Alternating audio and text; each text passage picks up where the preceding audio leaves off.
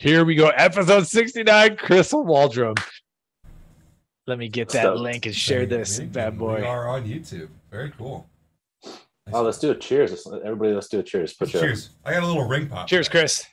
Let's go. Oh. No booze in my drink this time. That's probably a first for forever, but this is what special. Was that? When did we do that? Was it 2020? I think I think you polished off a bottle of vodka during a live with me. Yeah, I'd have to ask my liver because my brain doesn't quite remember. The brain cells have been depleted in that part of my library. But yeah, taking lots of lion's mane and psilocybin, a lot of BDNF and brain-derived neurotropic factors have increased my brain cells, little neuroplasticity. So I'm back on it, much better. And I rarely drink now, but those were some good times for sure. It was a fun live. We get into a lot of fun stuff, but let's do a formal hello for everyone who is watching on YouTube right now. We are live, and we will also have this later on posted to the audio stream. So today is July 21st. Welcome to Chris Waldrum. We are doing episode 69 of the Price Well podcast. We promised you we'd bring you back for episode 69. So for everyone that's tuning in to watch or listen, this is going to be a special episode. We're kind of letting it go wherever. Usually when Chris comes on, we wait till the back half to get a little weird, but we're going to get weird all episodes today. Sure. Ben, first thing, your microphone, is it not working? Maybe you're kind of echoey. Oh, I apologize. No, there you go. Yeah, get that thing up there. So, yeah, I was before the call. I was like, Chris, we want to do a little business update. We can, but we don't have to. So, welcome to Price Plow, episode 69. Yeah, it's a fun one. We have been talking about doing this for a while, and we've been talking about Chris Waldrum having this moment for a while. The last one, I forget if it ended up like if it was recorded or not, but you mentioned like something about talking about aliens. So maybe we're gonna get your perspective on that, but whatever you want to do, man. Yeah, everything in all between. Like whatever Ben was saying, like the 69th episode. I wish you guys had some like radio type sound effects, like do explosions and like you know what I mean, like something. I was gonna say we could edit that in, but we're live here, so on YouTube, no can do. So we were gonna get so we can get the comments up too, right? Yeah, comments are kind of already moving. We got some people in. So welcome everybody. Definitely want some interaction. They could be obscure comments or direct comments about Price Plow inspired, anything. I like to hear people's feedback. It's the best. So things that have changed since the last time we podcasted. Chris has become a competitive bodybuilder. I wouldn't say competitive, but bodybuilder. Chris got on stage. You were in incredible shape. Like for someone who has never competed before, that was quite an accomplishment, really. Dude, I appreciate that. Yeah, it's, a lot like you in a lot of aspects where if I'm going to do something, I go 200%. I'm not going to fucking half-ass, full ass every single time. And you're not going to do it just to say you did it too. Like I didn't do it just to be like, I'm a fucking dad that owns a company and competed. I went up there to fuck shit up. I didn't go to lose. So yeah, as far as conditioning, a lot of people told me like for my first show, I came and pilled, and it definitely increased my respect because my understanding grew of what people go through to be able to come like that show day. And the shit ain't easy. You know what I mean? It is not easy. Yeah. How long was your prep for? What the cut specifically? So I'd never dieted. I'd never done like a bulk, nothing like with a structure, with a goal in mind. It would just be not eat shit, processed food, really, and it was 12 weeks. And at that 12 weeks, I was about 3,200 calories a day, which is pretty low for my body weight, but I didn't really know any better. And we kind of started from there and then went in a deficit of 200 calories every other week or so like that until I got down to, at the very end, 1,900 calories. And that's kind of around where I ended at, 1,900 calories. I like that. So Chris, you're an interesting guy because your lifestyle and your beliefs, like kind of, they touch on a lot of, like not eating processed foods, not having like electronics near your body, and not microwaving stuff. Right. There's a lot of really, I really enjoy talking to you because you touch on a lot of things that Mike and I also touch on. How did, like, being a bodybuilder is not healthy. So no. How did that change the way that you looked at things? Because obviously, like, cutting down to that level is not healthy for you. Bulking up on that level is not healthy for you. Like, did that change the way that you live your life? Do you live more like a bodybuilder now, or did you go back to your other lifestyle? Yeah. So, I mean, you got to pick and choose your battles. And obviously, taking PEDs really isn't healthy. Even doing like TRT, that's going to come with some risk. So, you got to do a risk analysis, no free lunch kind of thing. I was just talking to somebody the other day, and we're talking about things to be boost like brain capacity. And I don't care what it is, you know what I mean? Modafinil, Blue Vigil, and fucking Adderall and whatnot. So, the same thing applies with bodybuilding too. It's just a risk analysis. Am I going to get out of this? What it's going to take away from my body, potential years for my body. And then, the same thing with me not wanting to take the, VXXX and whatnot. And then the liberals are like, well, you're a fucking bodybuilder. You're, taking other things to get buff, but it's my choice. And we could get into that later. So yeah, obviously you're going to do as much as you can to mitigate overall damage to you. And if your body is working more properly, you're going to be able to accept and potentially even assimilate, I think, a lot of these PEDs more efficiently and whatnot like that. So as far as my diet, nothing really changed. And we could have this conversation about like organics or as GMO, but I kept everything organic. I didn't eat any processed food. Near the end, having shakes became a little bit more prominent because it made it simple and my appetite was already crushed because I was just so lean. Stress is high. Cortisol is probably pretty high. So my appetite really wasn't there. So having liquid meals became a lot easier for me. And with that, the quality is going to kind of vary because whey protein isolate, I mean, you're not going to get any better or worse than that. So still was very conscious about it and tried to do it as healthy as possible, excluding the last 2 weeks, which your body, you're on. Can I talk about drugs on here? Like the actual stuff that I took? I don't mind. Okay. Yeah. I mean, Yeah. So, I mean, at the last 2 weeks, I mean, you're on tren, masteron, testosterone, Winstrol. I was still on clenbuterol.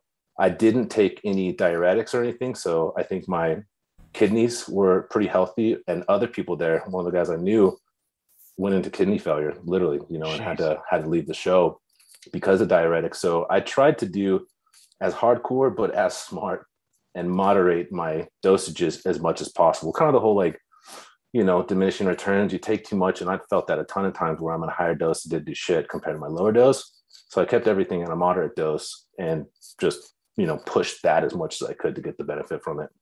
Cool. After you're done, did you dose titrate down or how'd you get off all that stuff? Yeah. So I definitely didn't do it the smart way looking back. And partially because my coach was just very absent and the communication wasn't there. So I get done with my show and I'm like, oh, dude, PCT time, get off everything. So I literally quit cold turkey on everything, got on HCG, got on a good regimen for anti-estrogen. And I thought that would suffice. Right. And no, dude, I had a terrible crash afterwards. And the rule number one is don't binge longer than a fucking day or two. And I binged for like a solid week. So that's when my kidneys got hit because I had so much water retention in my body. My joints were swollen, my ankles were swollen. And so looking back, I just had no guidance and I was pretty, I'm somewhat knowledgeable when it comes to physiology, but with a lot of these drugs, I'm pretty ignorant to it. I take like an expert and I'll take their advice, quote unquote expert, or a sports doctor, take their advice. But outside of that, I really needed guidance and I didn't have that. So naive Chris was like, yeah, just fucking jump off and everything will be fine. Now, kids out there, please have somebody that knows what they're doing to guide you through it and just don't assume anything like I did. So, but it was good because it was a learning lesson of what not to do. So lots of wrongs, but lots of learning lessons. Yeah. And a lot of people too, but it's what were you binging on? Dude, so when you're on prep, at least the last 4 weeks, your diet's pretty cut down. And I had some carbs in there, but he didn't tell me that my vegetables shouldn't count as carbs like every other coach on the fucking planet. So all my broccoli, all my cauliflower, all of that was the only carbs I had. Like I had not one fucking grain of rice, slice of bread, or any kind of carbs the last kind of month. So you just start creating this like complex that I was watching YouTube videos of like Chris Bumstead eating 5,000 calories a day every single day when I was doing my fucking 2 hours of cardio and shit, just sitting there like obsessing, like as soon as I'm done with this, I'm going to kill myself with a pizza. Like I'm going to drown myself in cereal. So really, and that's not a good position to be in. So afterwards it was like, yeah, everything that was forbidden that you can't have, that's exactly what I'm going to have. So there's a lot of ice cream, a lot of cereal, which is kind of one of my things that I just love. I have every single night, ice cream and cereal. But pizza, just shit that's terrible, dude. You know what I mean? And it makes you feel terrible too. It's just like a drug. Like you get us maybe a little dopamine high or whatever out of it, and then you just have this crash, and then you get addicted to that. So it was a solid week of mistreating my body through delicious foods, for sure. So in Chris's more like off-season times, I see a lot. Well, at least not as recently, but last year on your story and stuff, there was always like you making like salads and meals and like these like hearty full meals. And a lot of my transformation has been from a lot of food, very worried about like full calories all the time, transitioning over to feeding myself well and not being concerned so much with gorging myself with actual calories. I try to feed myself for fuel more now. And so I was really inspired by a lot of Chris's stuff where like he eats a lot of food, but it's quality there. Like you can fill yourself up on hearty full meals. Like I got a lot of it from Mike too, with like fatty cuts of meats and stuff that satiates me. Yep. But isn't necessarily like a lot of people think like, oh, I'm bulking, I have to eat pizza and ice cream now. But I have gotten in better shape. I can run now. I'm stronger. I'm healthier, and I feel better. And I'm simply feeding myself well. You know, I don't really count anything. I just sit down and I eat until my body feels fueled. I have found that there's a lot of opportunity there when you feed yourself well. Well, yeah. I mean, it's the whole saying like, live to eat, eat to live, not live to eat, right? Yeah. Almost fucked that up. Jesus Christ. And that's what, you know, people like live to eat, literally. And they don't like structure their meals for the benefit of themselves and whatnot like that. And that's problem of like consumerism and society and making everything more convenient. It's brought us into this environment of just, you know, looking for satiation in anything and not something that's actually going to benefit our minds or benefit our body or whatnot like that. But I eat a lot right now. My calories are high, and it's delicious as fuck, but I'm eating healthy too, like big time. You mentioned dopamine. Yeah, I was just going to bring that up.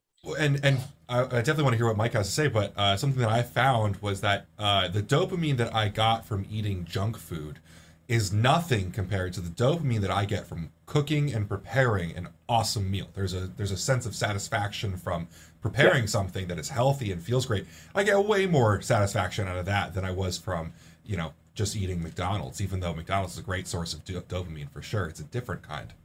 Yes. Yeah, I've told this story a couple of times. I recommend everyone listening at some point try to finagle your way into getting a constant glucose monitor. What for me, like I love cooking. We cook all the time here and all that, but no, I do love like a nice sugar high and everything, but the ride down is never worth the ride up. And so if you watch a constant glucose monitor, you just watch the crash just happening like in real time. And dude, it's just like, oh my God, no wonder why I'm getting anxious. I feel like garbage. I don't know what to do. Do I need caffeine? Do I need a nap? Do I need more sugar? It turns out like maybe a little bit of everything, but a lot of times, a lot of the anxiety out there and the bad feelings is, dude, your blood sugar is just dumping right now. And your body's just like completely off equilibrium. So you learn a lot from a constant glucose monitor. I recommend it to people who are, you know, using carbs and messing around with it. And eventually you can kind of find a better sweet spot, but it's, they're fun to play with. And yeah, just like, even like I had an argument in my old neighborhood on freaking Facebook. And, I watched my glucose like spike 20 points and I hadn't eaten anything. And it was just pure physiological stress causing that. And I was like, dude, that was like pretty much when I was done with Facebook right then and there. So you could actually watch your fit body physically respond to the stress that you provide it. And so I do love a lot of that stuff. Yeah, I'm sure that could become an obsession too. Tracking stuff like that, you know, because you want real data, not like anecdotal data and whatnot. And you're like, okay, this is why I feel exactly like this. And like, I think it would be an OCD thing where you're like, you know, how do you bring yourself to an optimized state?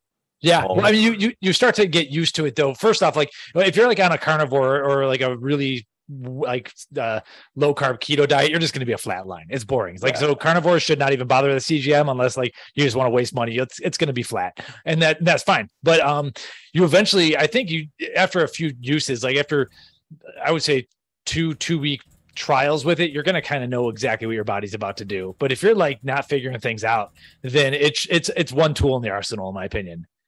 Yeah, absolutely. But, and eventually it gets boring, in my opinion, because you start to figure out what your body's up to. Yeah, I'm not the biggest carbohydrate lover, but I know it's one of the most, like, it is a fucking anabolic thing, like legitimately for muscle growth. So you need to have full glycogen storages. I perform better when I'm on a lower carb, at least like my brain optimization big time. And, you know, I'm like 450 carbohydrates a day. So I really utilize my carbohydrates around my workout, because if I have it throughout the day and I'm doing anything like creative and I eat fucking 100 grams of carbs, you know, of rice, like forget it. I know I have a short span before I start to like taper off. And I take berberine and chromium and whatnot and things to mitigate that impact on me. But I fucking hate it, dude. Like this bulking thing. I like feeling this way and feeling full and whatnot, but the action of eating and the consequence I know it's going to have on my brain just drives me fucking batshit crazy. So I have like work period intervals throughout the day that are around meals that I have to have carbohydrates, and it's annoying. Chris, how much berberine do you take a day? 1.5 grams. Mike, Nice. we got to get some capsules of dihydroberberine sent to Chris. Chris and I talk about dihydroberberine at least like every 90 days. We like a timer where we have it formulated. We have it Glucovantage in one of our upcoming formulas. So I did a test. What was that in 2020, Mike? Yeah. Where I was taking 300 milligrams of it 3 times a day. I know that's and this is why I just want to send you the capsules, because I want you to try this out. This is not like affordable for consumers. The high dose, yeah. But like I was eating like probably 1,000 grams of carbs back then. I couldn't hold on to weight. You know, I couldn't hold on to any of it. I never got like the lethargy. It was the most insane thing. It's not affordable. It's not like, but like it was insane. Really? I was losing weight so quickly, and I was eating everything I possibly could. I do think there's another level that you kick into there that's just not available for normal people. Yeah, it depends in non-research land right there. But like for me, 200. So yeah, basically I'd say like 1.5 grams of berberine a day is like the clinical dose for like really awesome stuff, has been shown outperforming metformin, et cetera, et cetera. It seems like the equivalent of that is somewhere between like, it depends on the person, probably 250, maybe 400 milligrams a day. I honestly, if I'm anything more than like 250 milligrams a day of this dihydroberberine, I will not put on I won't put on any weight, and I don't need that in my life. So for me, 100 to 200 a day is perfectly fine. Space it with the carbs and everything, and it's definitely beneficial. So it's cool to hear that you're putting it in a product. Are you we could, before we get into anything too crazy, do you want to give us a quick business update just for those who are listening for Inspire? Sounds like we have a GDA coming at some point. Like, do you have any? Yeah. And it's so funny. Like, I've been wanting to do a GDA because I personally take berberine and I take other, insulin cofactors and whatnot to stabilize my blood sugar, which I think is so important, and why people usually just are lethargic throughout the day, because they have no moderation of the blood glucose and whatnot. But to go back on what I said, like my carbohydrates are at 450 grams, and Ben's like they're 1,000. Like I'm fucking eating less than half of what he's eating. If I can eat 1,000 carbs a day, I will pay fucking hundreds of dollars a month for Glucovantage just to be able to eat that much, and not have any kind of lethargy, because that brain fog. I get pissed. It puts me in a bad fucking mood if I'm not able to like fire on all cylinders or whatnot. So, anyways. Going back to development, so the one product that we've been working on, that I've been working on for the longest time, is RST. And we were at the final stages of that. I added one more ingredient that I just thought was so fucking cool that nobody's utilized in this context, and it became a little granular. So we were just figuring out, is the actual material, how is it even getting through the mesh size? Do we have to put it through like a pulverization process to be able to get it to a smaller particle? So I put that on hold, because like if we do have this ingredient, there's a couple other standalone ingredients that are just rock stars themselves that would make the formula cool. But I want to do with a sleep formula like I did with our greens or our multivitamin, where there's a lot of dope sleep formulas out there. I mean, there's such well-developed sleep formulas out there, and I do not want to compete with them at all. And I don't want to have like a sedative product. I don't want to have it hormonally driven with melatonin, which excludes a lot of ingredients. So finalizing that has been kind of arduous, but when it comes out, it'll be super cool and very beneficial to people too. Like it's something that everybody could benefit from. They're not like exclusionary ingredients in there where somebody that takes a drug or whatnot, or doesn't want melatonin because you shouldn't be on that fucking indefinitely kind of thing. This is something that you could take year round that'll benefit you. So there's rest. We do have a GDA. We do have BBD. I mean, we kind of have like a fucking bag of of stuff that we've been sitting on. And I mean, just to go over like the business side of it, our hardest thing for the past 2 years was just maintaining inventory. Mm-hmm. So we would have out of stocks because Alpha Packaging or one of the plastics providers said that they couldn't get the resins, you know what I mean? Because they had that issue. So there's a lot of contributing factors that held back our launches, where I see these other people launching products and they're dope products, but other part of their portfolio is like empty. So, you know, as a business, you can't continue just to launch products and that be the only way that you make new sales. You got to be able to build a foundation, get lifetime customers, loyal customers, and then develop their out. So my whole goal was just being able to fortify our own stock, because we have like a million fucking SKUs. We got 10 flavors for a fucking amino alone. Devastate FSU. We're launching 2 more flavors for our green. So we're going to have 6 variants total, including the unflavored. So it's really just like fortifying that before I go back into the mode of just like, you know, fucking launch, come out with all this stuff too. So we do have a ton. I think the coolest one is going to be RST. The next is going to be a reformulation of Legend, because we're going to be, you know, jumping on the bandwagon, taking out Laxosterin, which I think is fucking gay as shit. Like, come on, guys. Laxosterin, the plant steroid, you know, and it's just so funny. I definitely want to talk about this too, of how much the FDA are just a bunch of fucking thieves. Pussy motherfucker. Like, I hate these fucking people, dude. They're just a mafia of fucking losers. You know what I mean? Like, trying to moderate shit when people are trying to benefit their lives. And it's so funny. I was talking to my partner in Australia, and they're about to take lion's mane off the market and make it a pharmaceutical. Jeez. You could only buy it from. Yeah. So think about that. You know what I mean? It's like when we went through the pandemic. Yeah, I'll use that term. I'm just doing and demonetized. All right. we got a lot of things to cover here. So first off, I want to make sure everyone realizes Australia is not FDA, but these government bodies sometimes feed off each other. Yeah. I'm with you. Okay. Now Laxogenin can be found in a plant. So like you might be able to get a Smilax plant extract to replace it. I don't know if you care to do that as much, but it seems like, you know, they would be more okay with a true plant extract that is in the food supply, I guess you could say.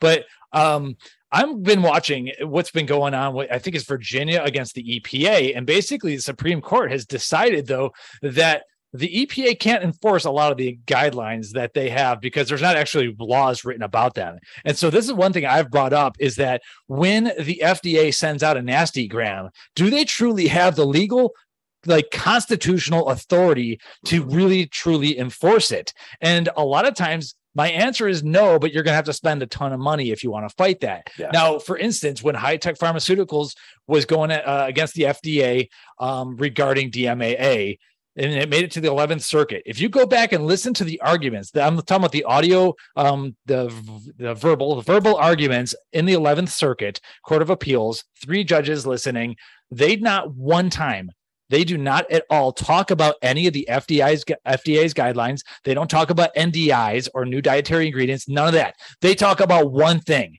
DSHEA 1994, which is the actual law that our elected representatives actually wrote and agreed to and was signed by the president at the time. They do not talk about anything else. They talk about the law. And so that like makes me believe that really what the upper courts care about are actually laws that are written and passed and signed by the president. Everything else might not really mean a lot, but you got to have the pockets and the balls to fight it. And so that's kind of the challenge. Like, who's really going to fight for Laxogenin, for instance? Like, if it's synthetic, probably no one. But at the same time, watching what's happening in other industries, yeah, we don't have a whole lot to do with EPA, but what the Supreme Court's saying is that EPA really can't enforce this stuff on Virginia, you know, or is it West Virginia, whichever one it is. And so it may be in the show notes. I'll put up some links. It's something to watch out if the FDA is going to really have the teeth to do some of this stuff. But at the same time, yeah, do you want that drama, or do you want to, you know, live your life and enjoy your kid and stuff? So just stuff that I like to monitor personally. No, for sure. And you bring up a good point. So even if you did have the money to be able to combat something like that, you just became, you know, public enemy number 1 in their eyes. Yeah. So now everything going forth, you're going to be looked over from, you know, magnifying glass. Yeah, you're going to get audited. The IRS is going to magically find exactly. was just Find like, the receipt from 2013 where you forgot to file something. Was it? Fuck, I don't know if it's like the 2016 elections or before that, but all of a sudden the IRS was like auditing a bunch of Republicans and whatnot like that. It's just a strong arm of the fucking Liberal Party, basically. That was 2012. That was the Tea Party. 2012. Yeah, I don't know what exact year it was, but that was around that time when Tea Party was taking off. I honestly don't even know what ended up happening with that, but like if that was a psyop itself or they just got smashed.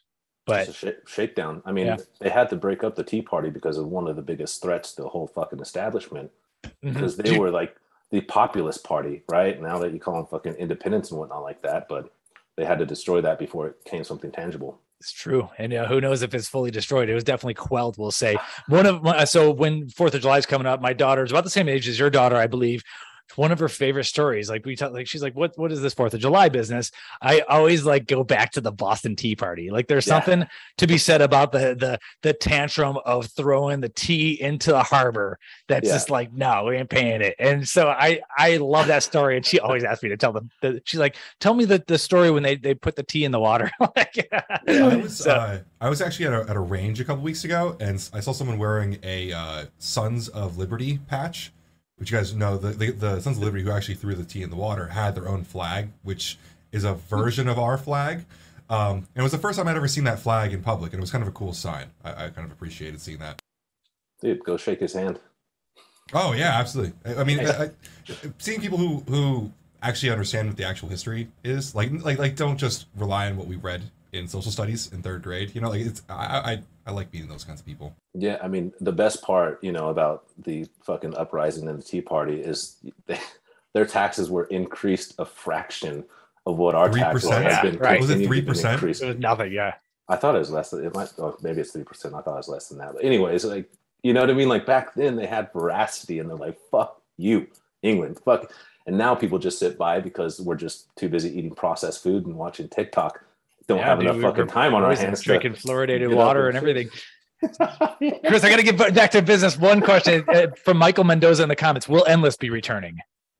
Yeah, so that was a really good one too. And I started formulating that, and cyclodextrin has just gone up so much. So my cost of goods on like a new Endless was around $22, which doesn't mean that it's not possible.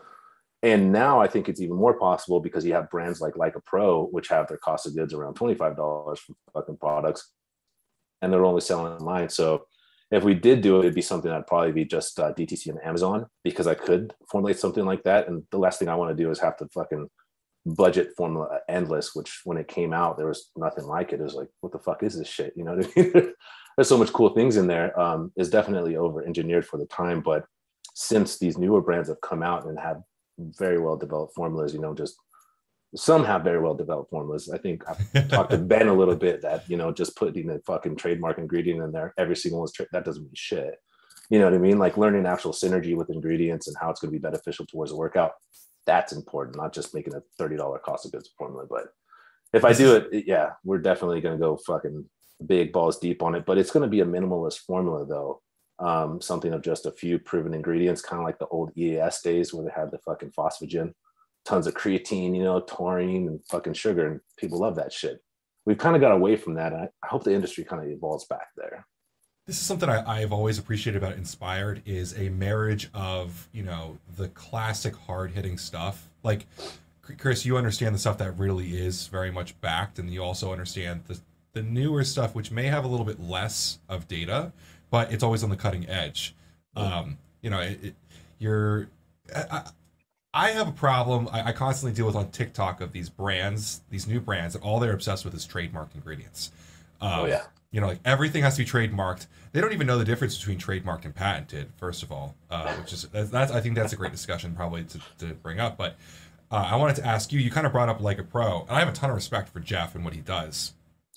But does someone making a product that is always 30 servings, always all patented and trademarked, and something that's so high cost of goods, does that change the clientele that you're end up speaking to? Like when the competition is only trademark stuff, and then you're coming out with products that maybe don't have as many trademark things but are just as well backed, like does that push you to do more education on what you're offering? How do you respond to that kind of change in customer? Yeah, so that's kind of like two separate conversations there. One, does having a loaded formula, is that more attractive than something that's potentially just as efficacious, right? Yeah. So two different things. Anybody could make a no expensive formula, Yeah. and not to, talk shit on anybody that has expensive formulas, not talk shit on Jeff or anything like that, but Sure. anybody with two fucking brain cells could put together a formula with the most loaded product to be like, look what I did, and it's fucking this like gold star me. My mommy didn't fucking give me a high five when I grew up, so I have to do it now to get this validation from my fucking peers and whatnot, their own echo chamber of people circle jerking themselves. So that's kind of like where part of the industry went. And I'm just like, what the fuck? And don't get me wrong, like this is progress, but progress also comes with a lot of fucking, faults and whatnot, and recognize them and move on from them. I think the clientele that does buy these, some of them are educated, some of them see like the value to it, and some of them are just like you said, like TikTok. They're influenced by people to think they're going to be more efficacious because of these ingredients, and then you break it down even further. Like there was a study that I shared that I think you reshared that showed like a pre-workout had just the same impact in the gym, as like 400 milligrams of caffeine.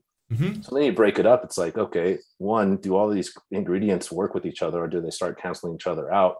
Which you posted the other day, which is like, nobody talks about that. There's no fucking studies on multiple ingredients in one formula actually having like a benefit for the gym.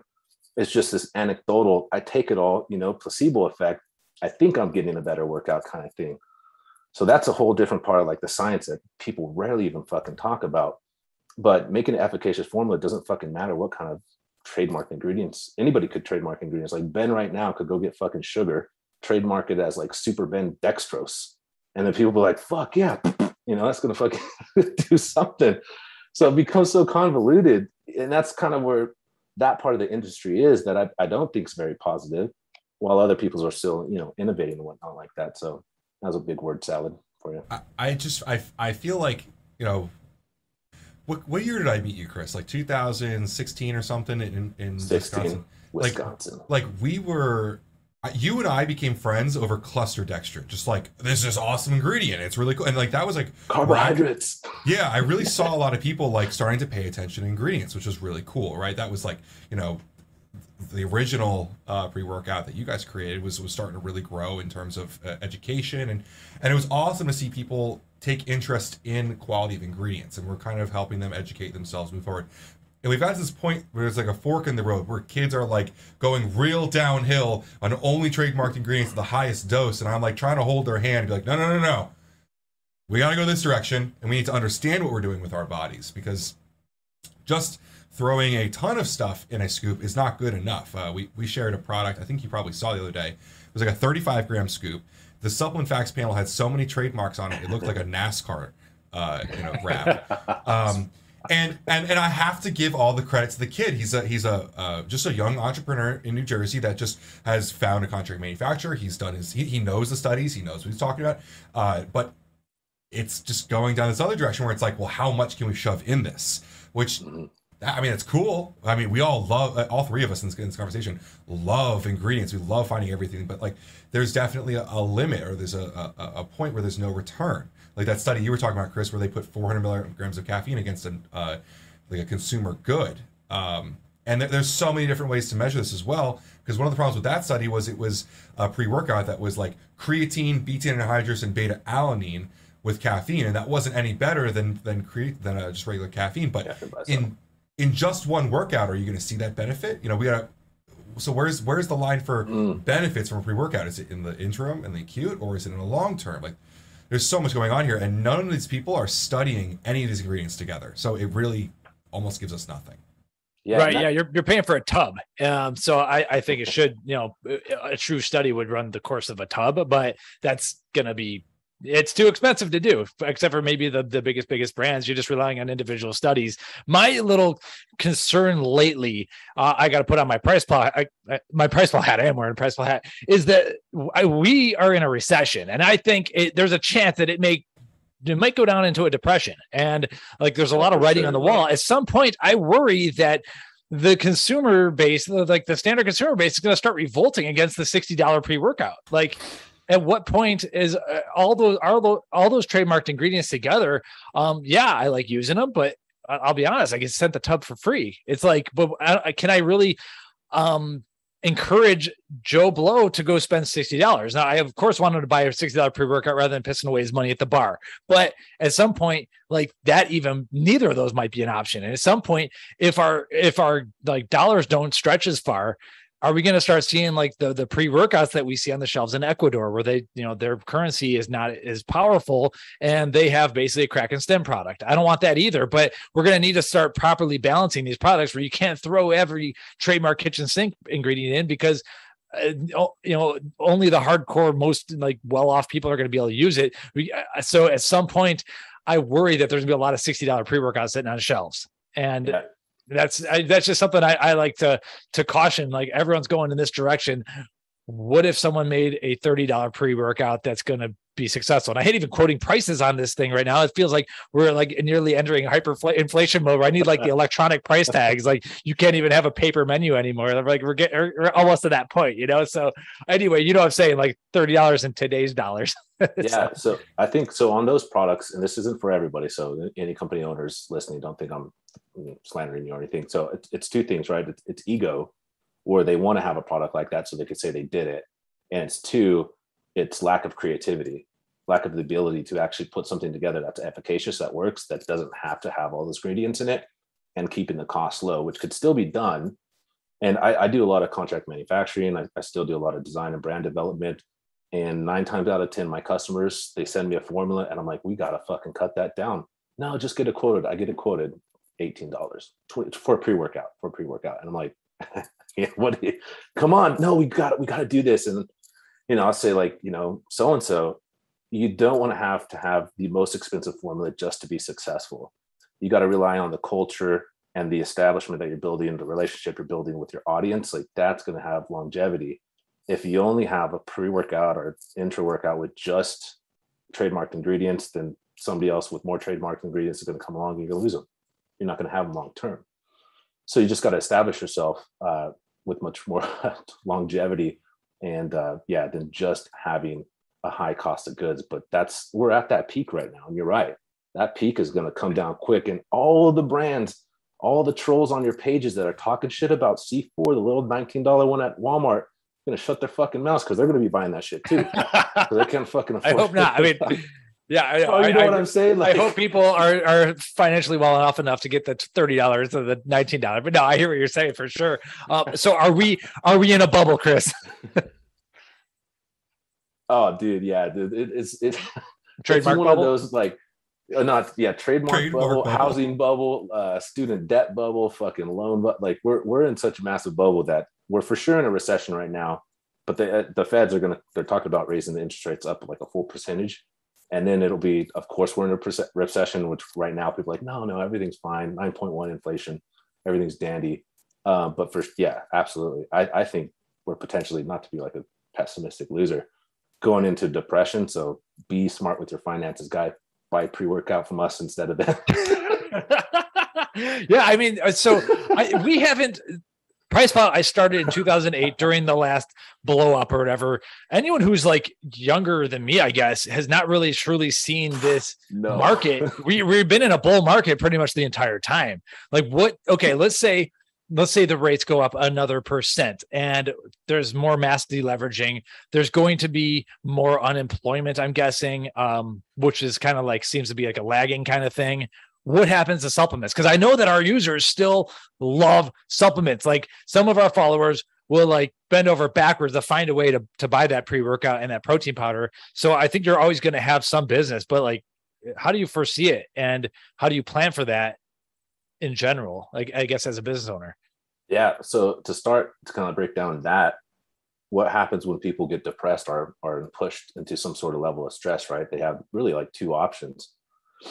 They go to the bottle, they go to something that's going to fill the void on that, or they're going to do something positive, put themselves in a better atmosphere, environment, work out, eat healthy, spend money on supplements. So supplements are always going to be relevant. The difference of now in 2008, because I was in this industry, well, right before I got in the industry, I was in construction, and I was one of the ones that got fucking laid off. Whole life flipped upside down. So I remember this very vividly. So the two things will happen. Yeah, people are going to fucking erode away. Suicide rates are going to go up. Sounds depression, but look what happened through the pandemic. Highest rate of fucking suicide, opiate addiction in general. That's going to continue on. The difference of now and 2008 is the market is so much more saturated, and not just by smaller brands, but by big money fucking hedge fund kind of brands that have hundreds of millions of dollars. So as we start to grow, because our industry will still grow, I think, throughout the recession, you have people spending more money to be able to get the acquisition of customers, and smaller brands aren't going to have that. So I think it's going to be a culling of a lot of the smaller brands that are just going to get eroded away. I'm very in line with Chris. I'm never as bearish as Mike is. Mike and I usually are a decent spread. I always try to be positive, and Mike's usually probably a little bit more realistic. I know. So I'm bearish on a lot of stuff economically, yeah, but no, overall in supplements, I know that it's not going to zero. So No. I'm more bullish in this industry than I am in a lot of other things. But yeah, I am definitely slightly bearish and the economy for sure. Ben knows that I always tell him to keep the freezer full of meat. So I think that just the cost of stuff that people need, the cost of protein, the cost of nitrogen is just going up. Like at some point, poor people are going to get priced right out of like quality food. That's what like pisses me off, and that's already kind of happening. So at some point that's going to probably affect that is affecting whey isolate. You're seeing, and I have mixed opinions on this. You're seeing plant proteins maintain a lowish price while dairy proteins are not. And that kind of concerns me. At the same time, I'm a believer that I'm more as a hardcore meat eater kind of person and supporter of regenerative agriculture, regenerative ranching, knowing your farmer, all that kind of stuff. I'm not as against plant proteins as some of my fellow like meat eaters are, because at the end of the day, a leucine molecule is more or less a leucine molecule. And as long as there's not a crap load of arsenic in some of these products, then I think plant proteins are okay. I'm more against the vegetable oils and plant fats for sure. But at the same time, I do get concerned that middle class and below are going to get priced right out of quality protein. And that's one of my more bearish concerns. And I don't really see that not happening with the way things are going. Oh, absolutely. 100%. And I mean, the broader scale is this has probably all been part of the agenda for a long time. And if you go back, the only reason that we're in this kind of bull market,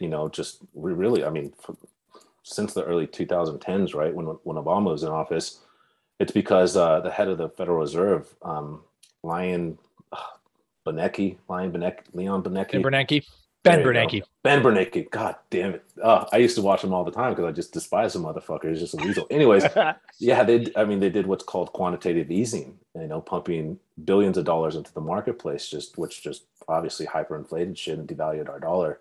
And that is, coming to an end unless Biden reenacts that too. So we just have a shitstorm coming where a lot of the lesser fortunate people or people that have been pushed to the fringe because of the last 2 years are going to be just completely fucked, just on the government dime. And that's part of the agenda to make everybody completely dependent on the nanny state kind of things, on the government's tit. Are you going to eat the bugs? Gram for gram is more protein than beef, guys. Leucine content still up to debate. I don't know, but collagen, full of collagen is fucking. I mean, when it comes down to it, have you guys seen the movie Snowpiercer? No, never heard of it. It's pretty good movie. Anyways, I won't get into it, but they eat bugs because it's the last thing that was kind of like nutritionally dense, that was cheap, that they could procreate and whatnot like that. Oh, so, was that propaganda? Was it called? The pre-planning or whatever they call it. Yeah, dude, just implant it into your brain so you manifest it into reality. No, it's predictive programming. Yeah, there you go, predictive programming. No, it was pretty interesting because not to give everything away, basically the Earth was destroyed. They tried to do global, climate engineering, which is really happening right now, and then catastrophe. And I'll let people watch it. It wasn't a bad movie at all. But yeah, predictive programming. Is that what it's called? Snowpiercer. Yeah. Look it up. I got a tab open. Cool. I remember during. Is this a TV series? 2020? Before that, there was a movie, and the movie is 2013 IMDb. Okay. Yeah. Gotcha. 7.1 out of 10 IMDb. I'm in. All right. Thank you, sir. I'm always looking for a good kind of whatever. I like dystopian. I like a thriller. Mind Have you fuck kind seen of movies. Dark City? It's another old one. Yes. Like, Oh, I'm it's been a it's an while. old Yeah. movie. Is that one of your Yeah. favorites? Oh, dude, yeah, stuff like that. The Matrix, just things that are Mm-hmm. outside of our normal perspective, reality, and whatnot is the Mm-hmm. shit. But yeah, I mean, not to be pessimistic again, but everybody watching, like, diversify your income, save as much as you can, except on inspired stuff, take our greens, but everything else, I'm just gonna be the cheesiest plugger the whole fucking time. I'm just kidding. Be smart, fucking don't buy NFT apes. Who Yeah, thought that it's was a tough. fucking great idea? That's what's kind of crazy is right now, okay, in like this deflationary situation we're currently in, and it seems like we're going to bounce back and forth. I think eventually they're going to have to print money again. But right now things are contracting. Right now, cash is king, and every time a currency collapses, where do they go? They mostly are going to be buying U.S. dollars. We are, of the shitty currencies, we are the best. And like it's still fiat and everything. And but at the end of the day, I think a lot of people were busy buying crypto and Bitcoin as an inflation hedge. And then it was just as levered up and is just as much malarkey as everything else. And it turns out that the best inflation hedge was probably buying stockpile of tuna and whatever, buying stuff, just like non-perishable goods, like lots of contact solution or whatever, like just loading up on stuff while it's cheap. And then also food, and then US dollars is not a terrible thing to actually hold. And I think a lot of people got caught off guard. Like I wish I could hold barrels of oil in my backyard, but I can't, so but at the same time, I do believe that they're going to have to print eventually again. And at that point, it's going to get crazy again. So yeah, we're just going to get whipsawed back and forth, and it sucks for people because like you shouldn't have to like watch all this. Why can't I just be a productive member of society, put my money, save my work, save my energy, and be able to like just chill with my family? You have to like be following like the Bitcoin ticker and what the price of energy is and who's bombing who. And it's like, dude, it shouldn't have to be this hard, man. It's just like, it's just sad. And like stock market and everything, like these boomers, I honestly don't like, you got your life savings tied into this 401k that some dude could just push a button and nuke. Like, delete. No, thank you. So I get the proposition of having actual hard currency on hand, as well as some ammo, but just in case things get a little crazy. But dude, I don't know. Anyway, you're actually cool with saving US dollars? Me? Yeah. Right now?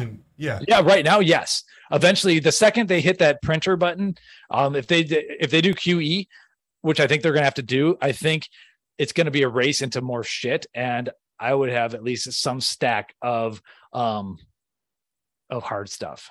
Whether whatever you pick your thing, ammo, gold, silver. I'm not a huge silver person anymore. Bitcoin.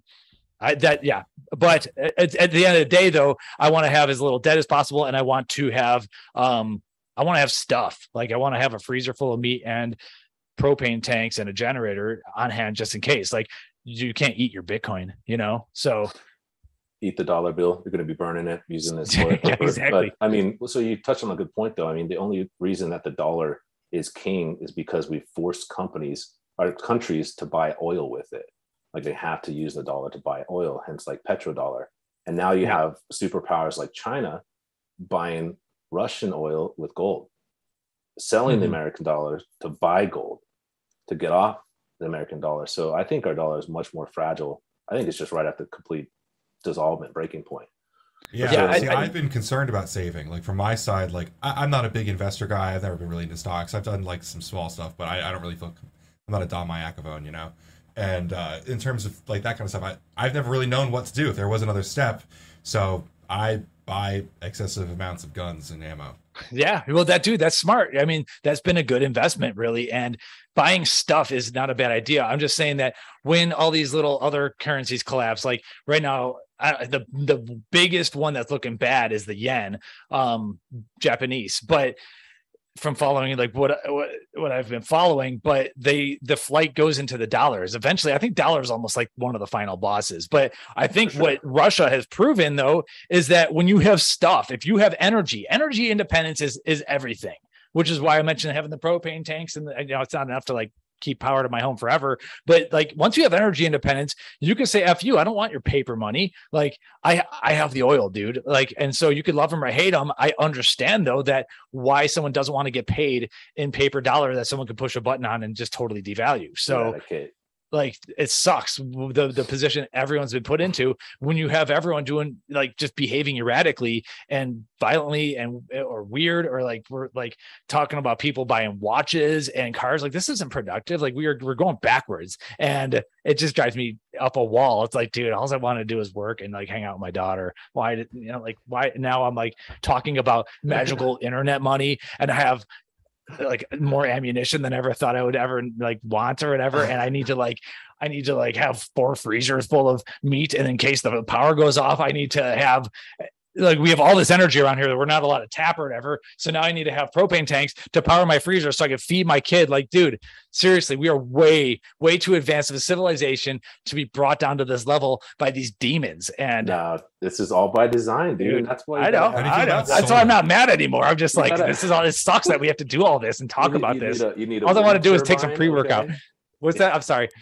You need a wind turbine and a solar panel, and there you go, baby. Yeah, I was going to ask, what do you have against unless this might be the part where we get into chemtrails, just so you know, Chris. Please. Like how do you, this is the only thing that Mike and I finally disagree on still, though, is the chemtrails. Like this, and I would love to talk to this about Chris. I'd love to bring a third person. Let's bring in the third party for sure. Okay. So Mike can make his case for sure. The only thing that I have about this whole thing is, one, it's condensation, and 2 is how are they keeping it a secret with all of the people that are loading it into the airplanes at these commercial airports? It's not a secret. There's already been whistleblowers. They just get character demonized and taken out, just like with anything in the military. Lots of whistleblowers, right? With the FBI, with the CIA, they get discredited. I want to see that. I actually haven't seen that. Taken out. Yeah. Okay. Yeah. So I don't know if there's much to disagree on. Just the simple fact that I freaking hate them. Like, dude, I'm looking at the blue sky. I don't want to see a line through the sky, and then you see the line expand. I don't claim to know what it is. I don't know what the agenda is. I've never made any claims. I can have theories here and there, or whatever. All I know is that I see this stuff coming through as a grid on my beautiful blue Texas sky here, and the next thing you know, the sky is silver. Like, dude, what happened to my blue sky? And so I'm not claiming anything. I don't think it's mind control or they're spraying whatever like viruses out in there. I don't know. But all I'm saying is I had a pretty sky. I was swimming outside in an outdoor pool, and I'm doing backstroke. And now I'm looking at a bunch of freaking lines here that I know are not natural. That's what bothers me. I don't need any further agenda. I just think it's ugly, and I'm sick of ugly things. Just like I'm sick of having obese people next to me on the airplane, like in the seat. It's like I just don't like certain things. I don't have to have agenda. I can totally agree with that. It's ugly. If it's just like whatever pollution, or we can argue whether or not it's good or bad. But if it's just an ugly thing that is being done, we can get into that. But even if we suspend that part of the discussion and just say that this is an ugly thing that's being put into our life from an industrial, in an industry that's huge and probably in some sort of pollutant, I can agree with that. It's ugly for sure. Okay. Yeah. So Ben's argument is like, as long as it's benign, then it's okay. If it's water vapor, I can agree it's ugly for sure. So let's take a couple steps back. So first off, Mike, they're not called chemtrails. Now they're called, and this is back during the Obama administration, they're called constant contrails. And it's because the jet engines became more powerful. They create more ice crystals. So they sustain in the atmosphere longer, right? That's the official story? Well, that's what they were selling it at. But you have to look at like the root of this. So chemtrails was a manifestation of the CIA, just like conspiracy theorists was during the JFK, assassination, because people were questioning Oswald, like literally. So these are words that are utilized to completely discredit the conversation. When in reality, geoengineering has existed for a very, very long time. I believe like it first was done, don't quote me on this, it's either late 50s, early 60s for farmers. And they did what's called cloud seeding. And they shot fucking silver iodide, which pulled water molecules together, accumulate, and created rain. And one of the stories of Vietnam to be able to flush out the Viet Cong was it was used in the forest to flood them out. Legitimately, it sounds fucking batshit crazy, but I'll back everything I'm saying up with stuff. So geoengineering exists 100%. And that's just not me saying it. There's legitimate patents to this, to the technology.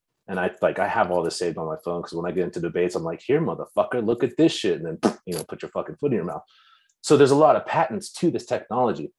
Does that mean it's being used? Of course it doesn't mean it's being used. They could just have had the patents and sat on it forever, just like Tesla had a million fucking patents. And then it was used fucking, 60 years later. Now, so the patents are out there. Geoengineering has existed. But then you have to look at stuff like HAARP, right? High frequency machine that's literally able to pump frequencies up to the ionosphere, I believe, to heat it up and actually guide weather storms. So that exists. Science, that, and they have this fucking studies showing that they utilize it. So that exists too, but that still doesn't mean chemtrails are out there, right?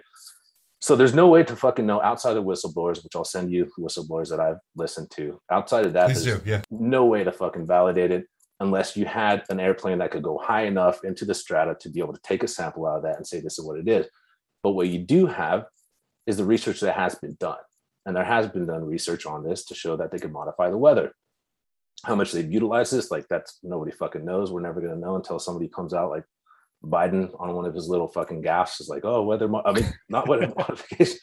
But even more recently, you have people like Bill Gates talking about spraying sulfates up in the atmosphere to be able to mitigate the impact of global warming, climate change, right? So you have all this conversation, you have all the patents, you have the research that's been done, which leads me to of course it's being done. They're just not telling us about it. And my only problem with this too is not that it exists, because maybe it could be something that could help out humanity. It's that we're not being told the ramifications of this, the impacts it could have on our respiratory system, the impacts it could have on ground soil, the acidification of ground soil, which is happening, right? Ground soil is being destroyed by fucking pesticides, herbicides, but also the acidification. So plants are fucking not being able to grow. And they're actually genetically modifying plants now to be able to grow in soil that, has a high acidity and whatnot. So you look at all that, you accumulate it, and then you have to just have a common sense fucking value point. You know what I mean? Yeah, they're probably, look at all the other studies they've done on us in the past. Probably doing it right now.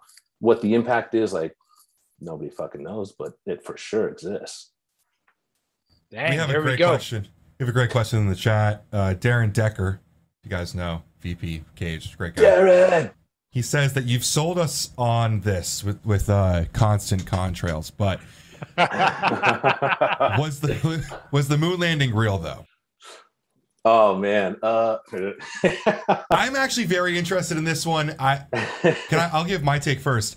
I actually do believe it was real. I do believe it was real, but they make a really, really shitty case because they've admitted that they've created content before from fake content, like they used those the simulations when they were putting them on bungee cords, and they blacked out the background, and they used that as some of the content for the moon landing. I think they really shot themselves in the foot when they doctored content.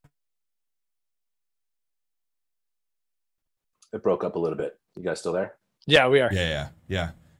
Yeah, I'm probably on the same side as you. I like conspiracies because they're interesting, and there's a lot of conspiracy fact out there for sure, and a lot of disinformation too, which is just so prominent now. But you're right. There's a lot of artifacts that are in the photography that we've been given that have been pointed out. You know what I mean? There were movie sets that they utilized for this kind of stuff. The president at the time, dude, I'm having a brain fart. I've used too much acetylcholine.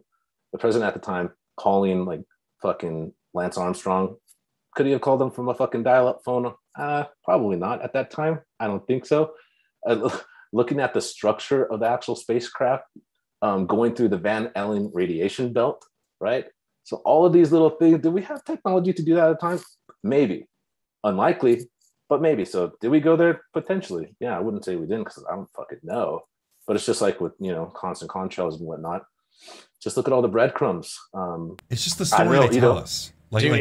Exactly. So to further build off of that, why did we go there once? Why haven't we been there again? And why have other people in the space industry said that we don't even have technology to get there?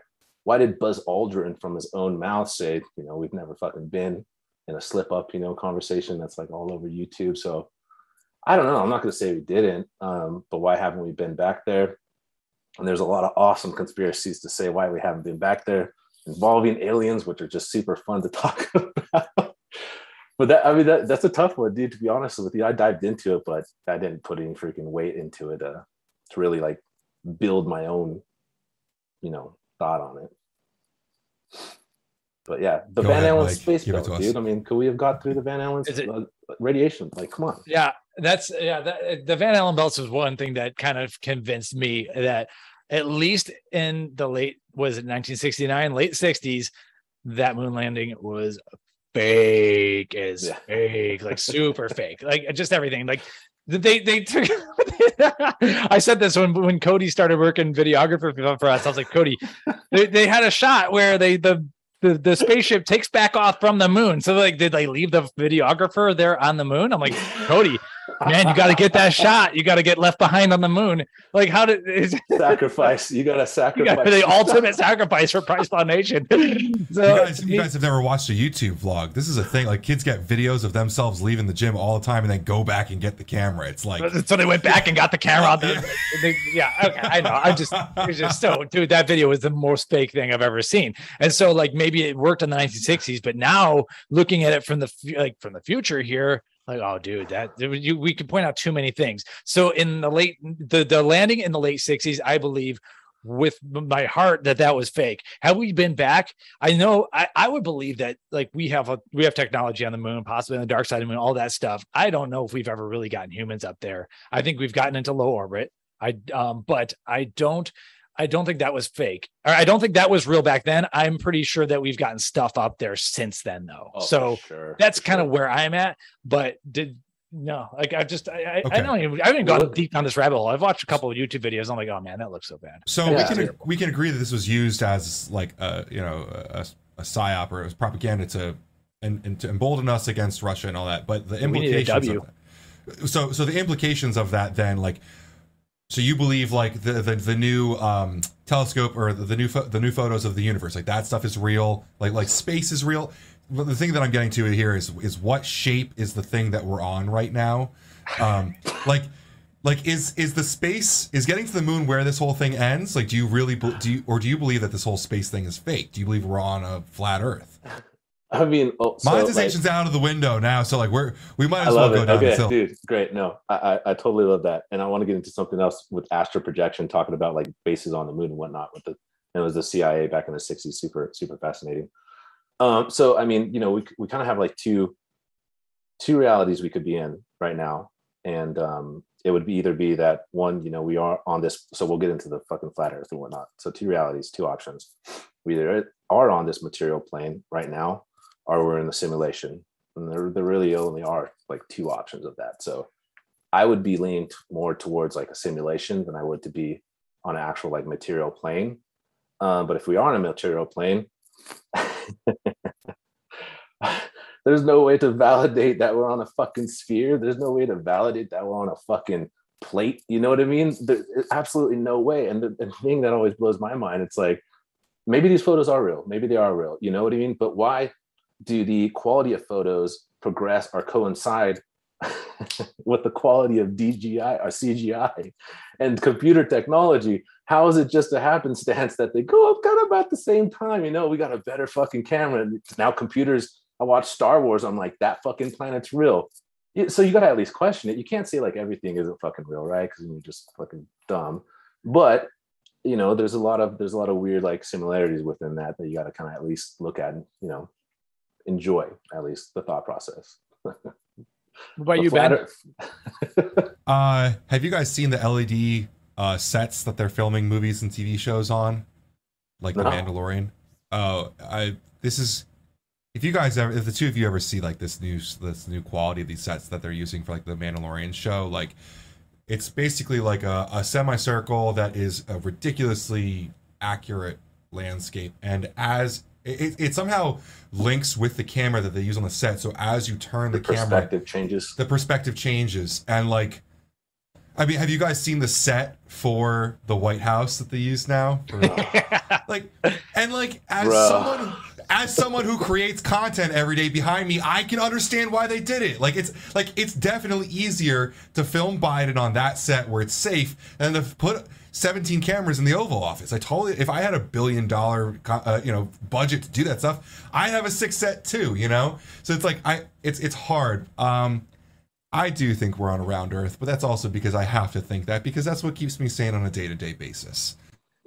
I myself am also a round earther, but with a caveat. I think globe head, what you're called, globe head. I'm a globe head. I'm a globe head. I do believe in outer space. I knew this could all be fake or whatever. In my past life, I knew guys that were working on the James Webb Space Telescope in 2006, 2007, 2006 through 2010, and now we're starting to get these beautiful photos. So I think it's awesome, and I think that stuff's all real. Personally, for me, it's real simple. I'm on a flight. I see the curvature of the Earth, and that's without like any type of mind altering substances. I truly, and I don't think that's a mess in my like vision or like placebo effect. I truly do believe I see curvature of the Earth.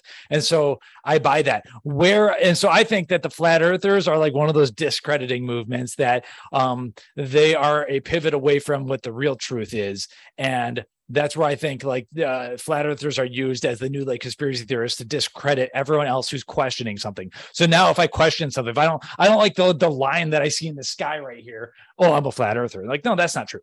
But I don't believe that the Earth is a completely solid sphere. I think that there's like, I wouldn't say hollow, but I believe there's a tube. It's more tubular. Like if you look at how there's a YouTube video, I should find it. Like if you just take water and spin it in microgravity, it'll make a ball that's got like an axis through it, and there's a tube. And I think like I think that flat Earth is meant to discredit, I guess, like tubular Earth, or some people call it hollow Earth. I don't like that. Earth. I'm calling it tubular Earth.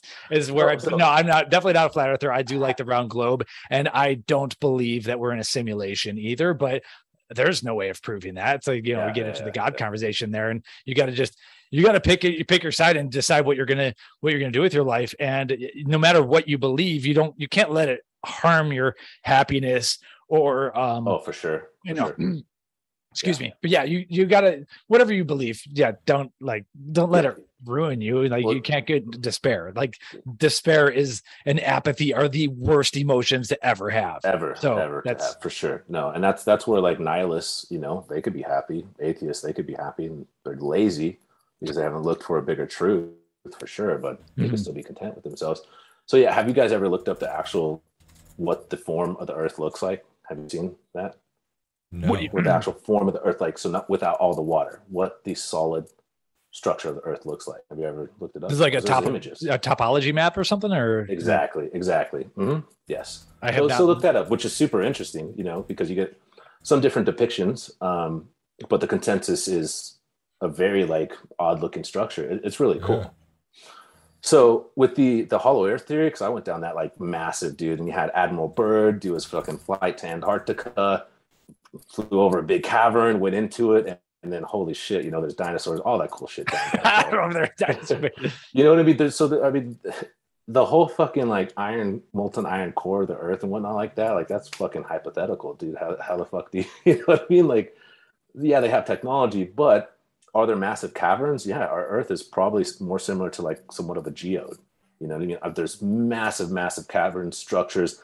I mean, there's water, oceans and oceans of water that are miles down thick that they've found. You know what I mean? And what you usually have, like how geodes are created, is there's a fucking body of water inside that geode and creates all these massive crystals. And that's where you see down in Mexico. Did you see that cavern with these fucking, huge like chrysalis that were gigantic? Mind blowing. They found this fucking cavern. But yeah, I mean, it's all fun to talk about. Should it like modify your life? No, you know what I mean? But it's interesting it's like a fucking science fiction. Cool to read. Doesn't mean that you have to ascribe to everything inside of it. But did you guys look at the Earth though? Did you find it? I did. That was cool. Mm-hmm. Pretty neat, right? Yeah. So everybody watching, if you don't know what the Earth looks like, right? Check it out. It's pretty cool.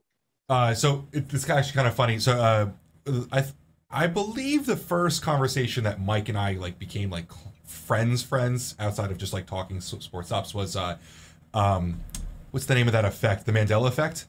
Oh my God. There's like the Bernstein Bears and all this stuff. Like Mike and I think we were like 2 drinks in at the Arnold, and we were just like you remember how to spell the Bernsteins, man? And it was a thing, and like from there, like there's been a few times where I've asked Mike, because Mike's always a little bit ahead of me, decently far ahead of me on these things, and I'm always like, how do you live your life? Because that's always like my concern. Like, you know, like once you've seen some past, you know, the Wizard of Oz here, like how do you go back to like going to your job every morning or whatever, you know? And I guess us being self-employed is part of that, but like how do you fit into society or whatever? And we've become very like unemployable and whatever you want to say.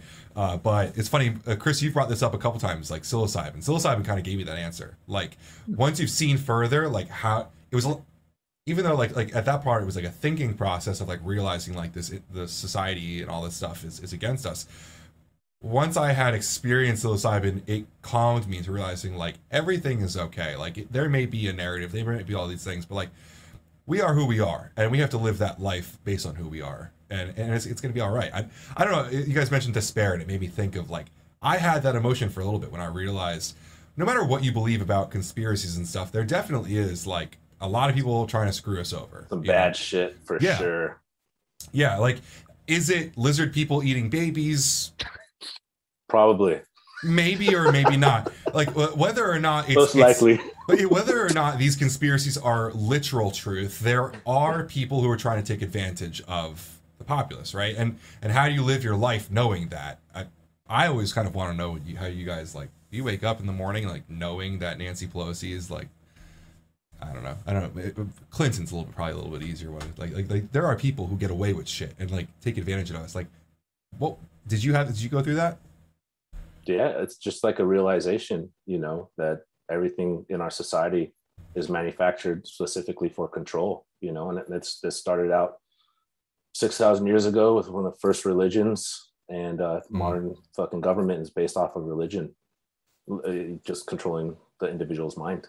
Well, because so Chris, definitely. you still like post the mainstream news on your Instagram story, like laughing at like CNN. Like I can't turn that on. I can't watch that. Mm-hmm. You know what I mean? Like that pisses me off. And somehow Chris like sits here like laughing about Nancy Pelosi making $2 billion off of insider trading. I was going to say insider trading. Yeah, she's the best stock picker on the planet, man. I think Nvidia was the latest pick there. But Nostradamus. Yeah, no, you're right. So to me, everything. First off, this has been going on forever. The world's not going to end, not within like any of our lifetimes, whatever. It's been going on for thousands of years. It'll continue to go on for thousands of years. There's an endless type of spiritual war going on. We were on Doug Miller's podcast, Ask the Boss Status. And I realized we're in a spiritual war. And once you like accept the fact that you put yourself on war footing, it actually makes things a little bit easier in ways to just accept it. And like, how am I going to work with this? And how am I going to not let it eat me alive? And it's time will come, time will go, and, you know, history will continue to not necessarily repeat, but to rhyme, and it's going to go on. So, you know, for me, carrying on the legacy is, you know, at least like having kids and stuff helps a lot with that. But, and so some people that think like, I've talked to a friend who's like, they were persecuted in Russia long ago and everything. And he's like, what he learned from his elders was just survive, find ways to survive. And I said, like, at some point that's not going to be good enough. So, but for now, yeah, just like find a way to like just survive and replicate and continue on passing things down is of itself a great purpose. But to me, I am someone who just believes that it's all energy, and we need to harness energy, not limit energy. We need more energy. And so to me, one of my purposes in life is to help provide people with ways of achieving energy.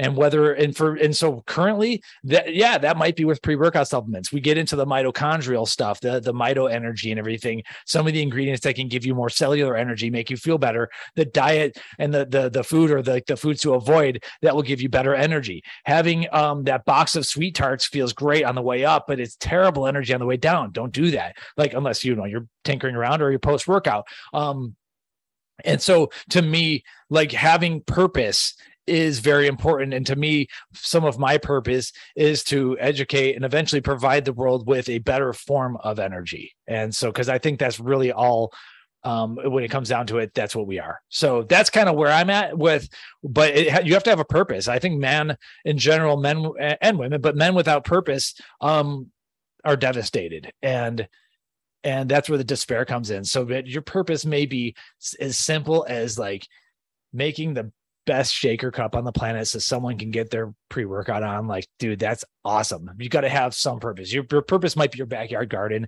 or it might be your kid, or it might be, it doesn't have to be anything big, but you got to have a purpose. And to me, like attacking energy is that for me. And so, we've talked like 2020 was a kind of an anger filled year for me. And then things like started to piece together for me. So I was like, obviously disappointed in my fellow man. I will say that I still am, but and that continues to this day, continuing in 2021.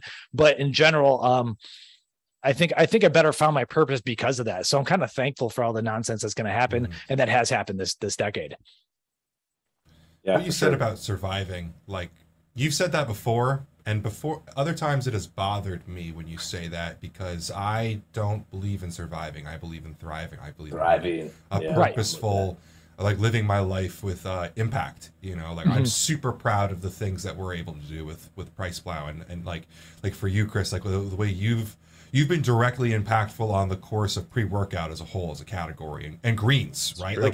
Like things like that. Like that is important to me to say that I've done something. And before, Mike, when you've used that story about surviving, I understand. Look, there are, I mean, the Great Depression, wars, all sorts of stuff, reasons where people need to just survive. And I totally respect that. And that in itself is an accomplishment. But given the topic at hand and the conversation and like what we're really dealing with, I have always felt like, no, that's not enough for me with this. I need to be able to help and change and affect stuff. And the way that you put that about like what we're able to do with our, resources and stuff, that's important to me, Yeah. I mean, it'll come to a question is that good enough? Like, and I talk about this. I don't know if I've gone on in public on this, but like people have gotten fatter and more obese and lower energy and lower testosterone since we began doing supplements. We're losing. So like, is this good enough? No, it's not. No, absolutely not. That's the issue. Like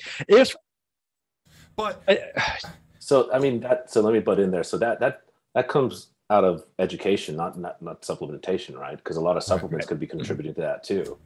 But hasn't the fitness industry hasn't all of this grow? I mean, I'm sure there's a lot of parallels of the fat getting fatter and the fit getting fitter. But like, sure, like look at how fast all this stuff is growing. I mean, like we kicked off the call mentioning the collab that just happened. I mean, we've never seen something that big happen all over. So it is growing in some ways. It's just the people who want to be fat are getting fatter. They have more opportunities to and more ways to do it even more effectively now.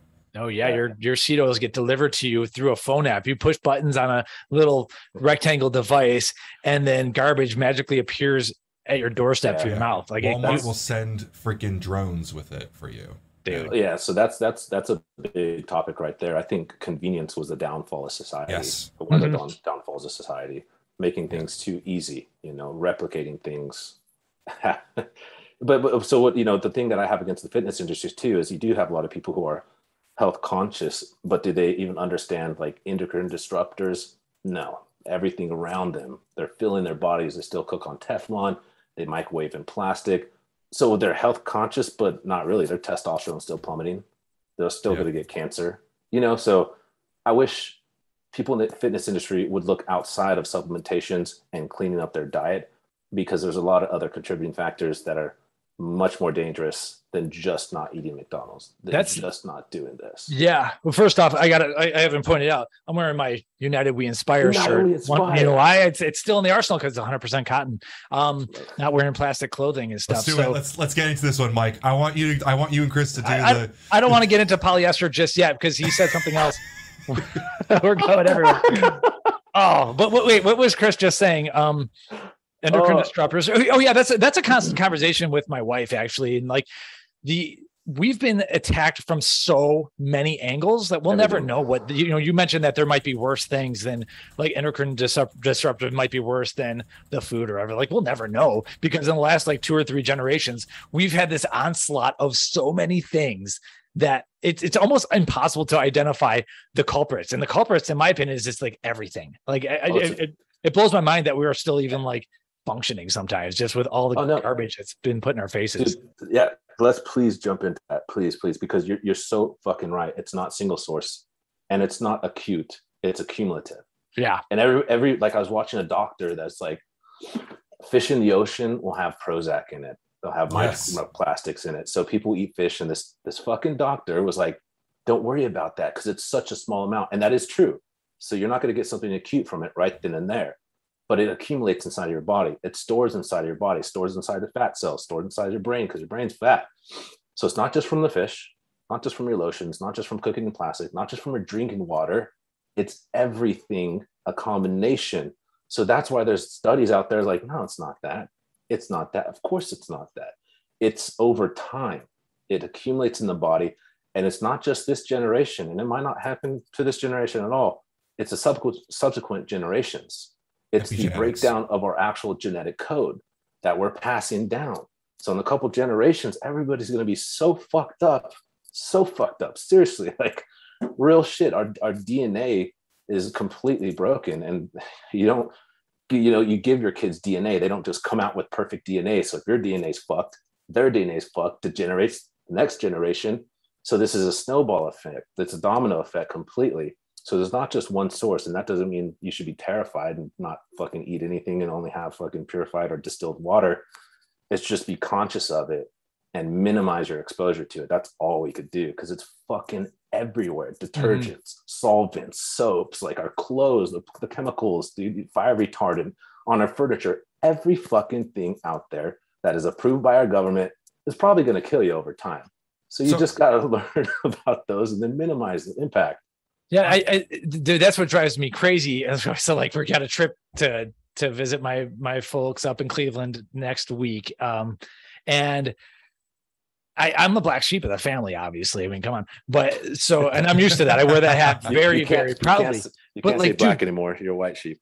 Oh, so anyway, but like the amount of effort that you have to, so once you go down these rabbit holes, you make your decisions. Like first off, I'm going to filter my water. I'm not wearing plastic underpants. I'm not eating the seed oils. I'm not going to eat the bugs and, a few other things or whatever. But like in general, like the amount of hoops you got to jump through to just do that, to eat like my great grandmother did is astronomical. And people think I'm crazy. And expensive. Like, dude, yeah. Well, food is supposed to be expensive. Food is not supposed to be so easy that I can push a button. Like that's truly my opinion. So you either got to spend energy hunting it and getting it yourself, or you got to spend energy working, which can then hopefully, if your dollar's not falling apart, be able to apply it towards quality food. And that's where I get worried that quality food is, getting priced out and everything. And so, the whey protein isolates, et cetera, as well. But it's like, man, you really have to if you go down this rabbit hole and decide like, I'm going to make a wholesale change here, you have to do a lot of stuff, and you're probably going to be eating out very much, and you're not going to, there's going to be sacrifices to be made, but to me, it's worth it. Because I have more energy than my peers. And so it comes down to that for me. So longevity, it's tough. Longevity, dude. It's like, it comes down to longevity, quality of life, and being able to be a father for a long period of time for your fucking kids. Yeah. Like, that's the most important thing to me. And I have this conversation with people more often than not. It's hilarious. It always fucking evolves into this. When I talk to just a random stranger who goes into this and they're like, oh my God, Chris, what the fuck do I do? And I was like, look at it as any other, process inside of your life. You're going to do a diet. You're going to start a job. You're going to learn a new fucking skill set. You don't just go balls deep. Pardon my fucking, you don't go full in from day one. Wait, that's the thing you apologize for this whole conversation? Like, that's the thing you think is offensive? Like, saying balls is like... Balls deep is not allowed. Everything. I like that. I ask you this every podcast, Chris, because it's kind of important to be like, how do you live in this society? And like, because to me, I think since our last podcast, I actually disagree. I don't think it's this hard to live like this. Like, I buy whole foods, I cook them, and I enjoy that. And like I've got freaking 17 plants out on my deck right now. I'm trying to grow my own food because I want to flavor my own food with vegetables and jalapenos and shit. Like, I don't know. To me, like, I don't think it's that hard. It's the parts, like, I just tried to quote out how much it would cost to switch all of my Tupperware over to glass. And I was like, okay, I'm just going to store it in plastic. I'm not going to microwave it in plastic because like, Yeah. right. Like there's, I don't think it's that hard or that expensive to do things in the reasonable way. Would living like the Liver King be ridiculously expensive? Yes. Like if like that, there are absolute extremes, like you said, Chris, but like little things, like I still live my life in a bunch of different ways. I don't mean to call you out on it, Chris, but when we started this call, you were vaping. You know, like there are little things. Oh, like, for sure. Like there are like little things. Like I have friends who are fully carnivore but do nicotine pouches, right? Oh, like for sure. Yeah. there are different things where it's like, okay, like I can understand that. Like our forefathers lived differently than we did, but they still grew tobacco in their backyard. You know? Okay, perhaps we should go down the nicotine rabbit hole. And this is one that I haven't gone deep down, but given that we've been lied to about every single other thing on the planet, maybe that's nicotine ain't so bad for you either. I don't think that replacing oxygen in your lungs with other things in large amounts is a good idea, and that comes from someone who consumes. This is legal in Jersey. I didn't say to inhale. This. You don't say inhale. Oh, well, that's fair. I don't inhale tobacco anymore. I smoke a lot of cigars. I think processed cigarettes are obviously terrible. Smoking it through a plastic filter, like that cannot be a good idea. But like if I were the old school, have a real clean pipe or whatever with just like some quality tobacco that was hopefully organically grown or anything, and I don't like huff it all the way to the bottom of my gut or whatever, like, is that really that bad? Do you think that the sun is bad for you? In like the dose is in the poison is in the dose, right? Like you can burn yourself in the sun, but like a certain amount of it's good for you. That's how I feel about like tobacco and marijuana and stuff. I think that like I just read a book, Dopamine Nation. It's by this really big neuroscientist, and she had an entire chapter on people being addicted to marijuana, which is totally against what a lot of people would tell you these days. But you know, I think that you can abuse a lot of things, like you can abuse nicotine, and you can modify tobacco to the point, like you said, like it's processed tobacco. There's fiberglass added in, there's flavors added in, there's a plastic tip, there's lots of stuff. There's a lot of different ways to take something that probably isn't too bad and make it definitely bad. Terrible. Yeah, Ben, get to one thing you said. Yeah, actually it is easy, especially if you can afford it, and like cooking yourself isn't that hard. You save money ultimately, but it becomes more challenging when you're like traveling to, like, you realize how much different you are than your boomer parents or whatever. Or once you have a kid, okay, well, every other kid, and you're like, so our daughter's in a school where this is not an issue or anything, but when every other kid is eating goldfish crackers that are loaded with sunflower oil and everything, and I don't want that in her body, now I got to like do all this weird stuff. And it's like, that's where it becomes a little bit challenging. And dude, so that's a complaint that where it becomes, that's where it's more hard. But yeah, when you're living in your own apartment with your girlfriend and you don't have to like interface too much with the rest of society, it is easier. But when you're highly interfaced with society, that's when the challenges occur. So like people really need to, like, if you're going to make wholesale change, you got to like have the iron will, because like a lot of crabs in the bucket, you're going to try to pull you down. And so I don't have, you got to be stubborn about it to a degree. Like, I'm going to do this for 6 months. I'm not going to wear plastic underpants for 6 months. See how I feel. Like that's, don't put your cell phone on your nuts. And, you know, like everybody drinks energy drinks. What do you think the liner is? Yeah. Aluminum. Plastic.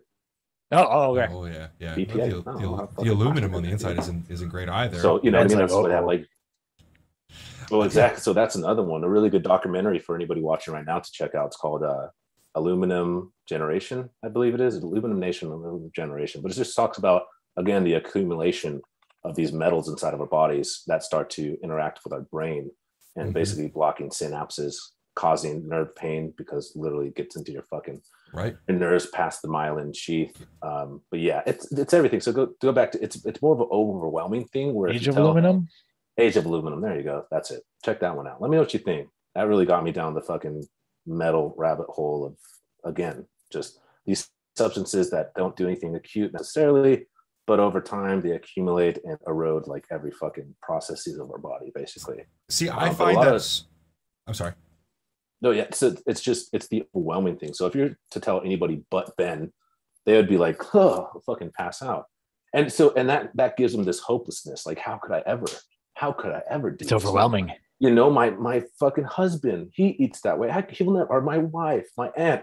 So it's just a slow introduction into drinking the fucking conspiracy theory punch, I guess. Like, What the sad thing is, you're just searching for the truth, and when you start searching for the truth, you uncover a lot of things that could be, terrifying, that have been implemented on purpose. So that's what I meant. Yeah, it's relatively easy, but you got to have a fucking handbook, and you can't be overwhelmed by the steps that you need to take to be able to get there. Now, the reason I'm optimistic, and so Ben calls me bearish, like I think this is going to be a semi not fun decade, we'll just put it. But the reason I'm optimistic, we're in like what you call the fourth turning, or we're entering one of these, or in one of these, like, hard times create strong men, men create good times, good times create weak men create hard times. So you got this cycle. Cyclical. And we're hitting that. And so this is the first time, however, that we have the internet.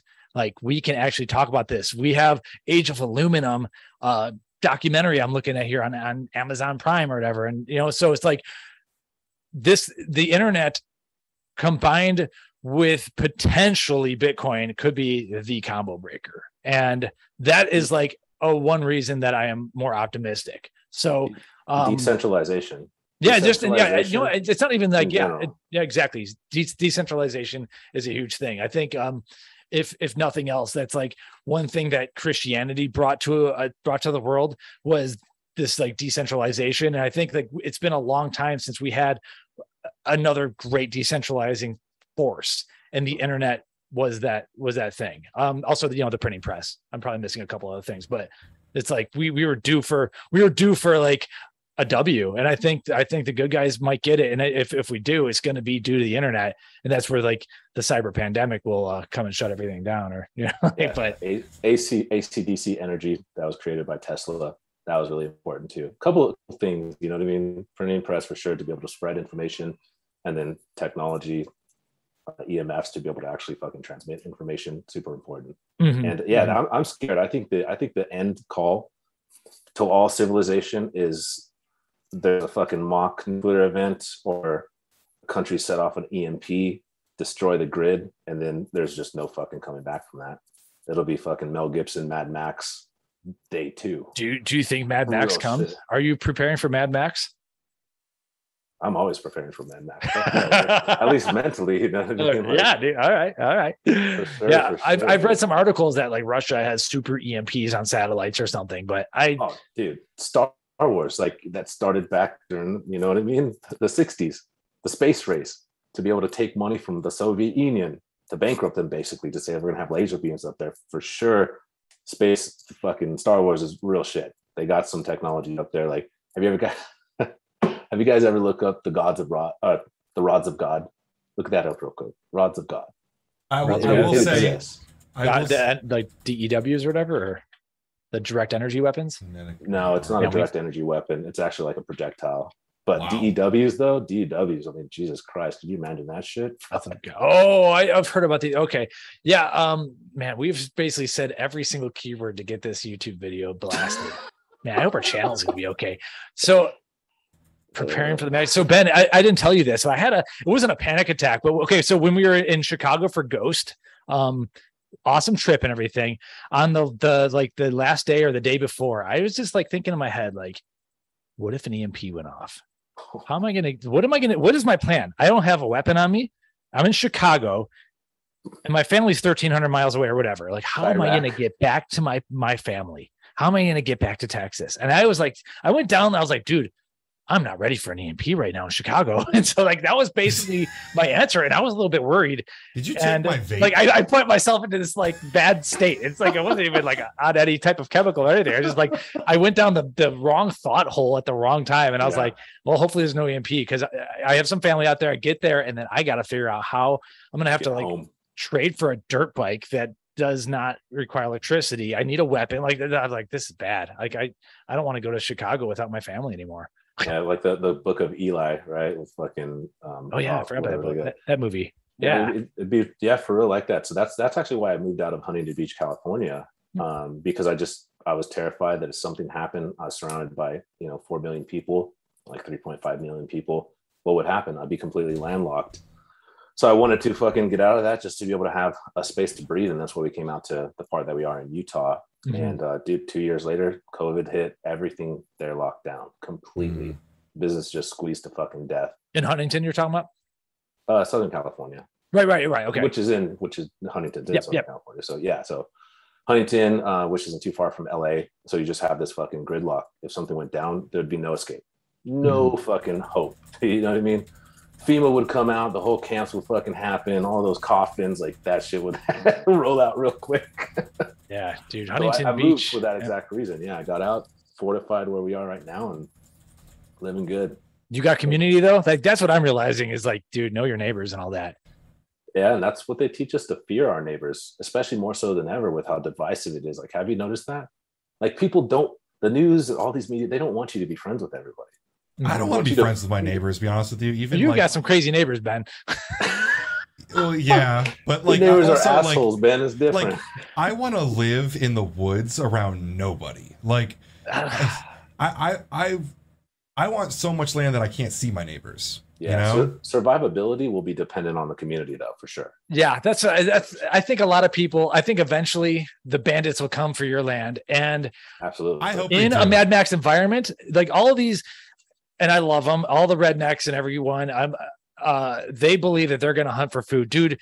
The wild game is going to get picked over fast, and it's be by a bunch of idiots who don't know how to properly clean and store the meat, and then after that, you're back to more Mad Max. So I don't think like hunting your land is a sufficient answer. I think you got to know your neighbors.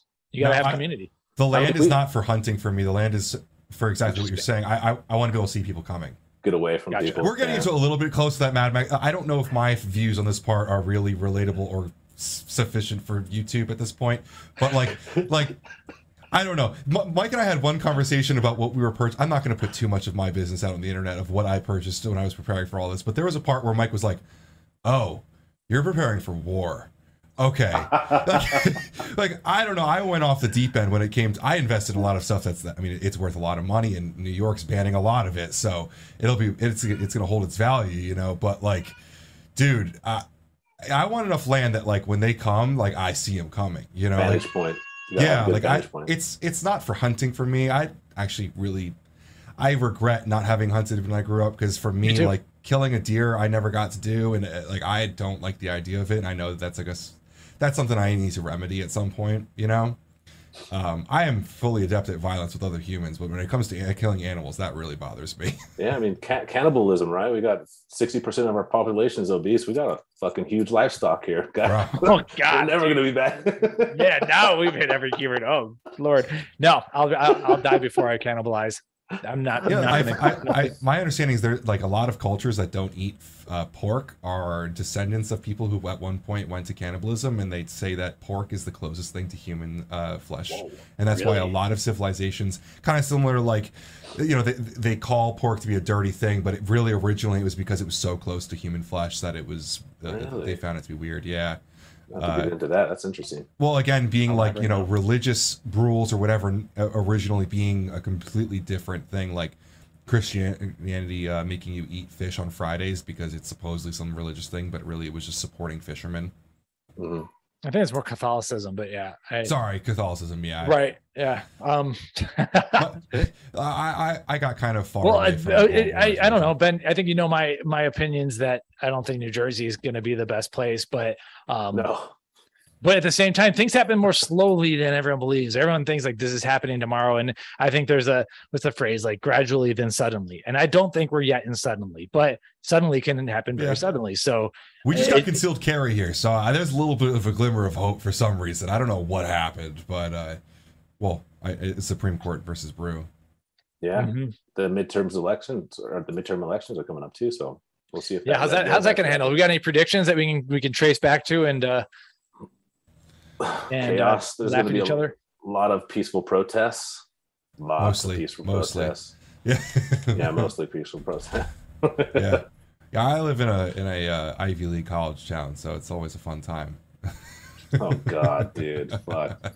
Ultra educated, man. I mean, you couldn't be any more ignorant than the indoctrinated. Yeah. I mean, excuse me, you know, like Jesus. I'm the you know, bald, bearded white guy in the neighborhood that drives a really loud truck and that misgenders everybody. I just stop dead naming people, Ben. Yeah. Jesus. God. Did you guys watch Love, Death, and Robots at all? Oh, no, Ben. It was so fucking good and erratic and spontaneous. Yeah. Shit. Yeah, Is this good or bad? I thought it was great. I've never even heard of it until it was in the chat right here. It's odd that Netflix produced it because Netflix is, Netflix, but there was it's this weird like dystopian show of these weird episodes, and there were a few where it was like, this is some shit, man. I was uncomfortable watching some of it. Each one is its own little mini like a microcosm. It's kind of like a style. Black Mirror. Yeah. Yeah, I showed my wife the absolute wrong Black Mirror episode, and she will never, ever, ever was it the pig one? What? Yeah, that's the worst one to watch for sure. There was, it was. Was this the social credit one? It was one where the baby at the end of the show. Do you know what I'm talking about? I didn't watch any of it because that stuff freaks. I don't like weird, creepy shit. I don't want to get into it. There was one where didn't the president have to fuck a pig on TV to save that was the first season. I mean, when Black Mirror first came out, it was so obscure, but then they started to refine it to be actual futurism. And I mean, they're so close to exactly what we're progressing into in a lot of ways. Yeah, I should watch the rest of them. I see this Love, Death, and Robots. I'm like, oh, if I'm watching this alone. That's one. Yes, yeah, definitely watch it alone. Yeah. The other cool thing is that at least back when I watched it, it was in random order, so there wasn't episode 1, 2, 3. So you couldn't tell your friends just watch episode 3. For me, it was in a different order than my friends, so it was it was done well for what they were trying to do. I will give them that. It's not my cup of tea, but it was cool. I thought it was awesome. I mean, yeah, you mentioned Netflix. What it seems that they do is that they'll have 1 or 2 series or seasons that are really good, and then they hook everyone, and then it flips the propaganda after that. So it's a possibility that's gonna happen because I see it's 2019. Also, man, as crazy as to say, 2019, we were living in a different world, and they didn't maybe need to lay it on as thick back then. Did you guys watch? Did you guys watch Terminal List? I've been hearing so much about this. Been wanting to watch it. Is it good? I did not have time to watch all this TV. Oh God. Jack Carr, I'm a very big fan of. He was an actual SEAL. He wrote the book that was adapted into the show.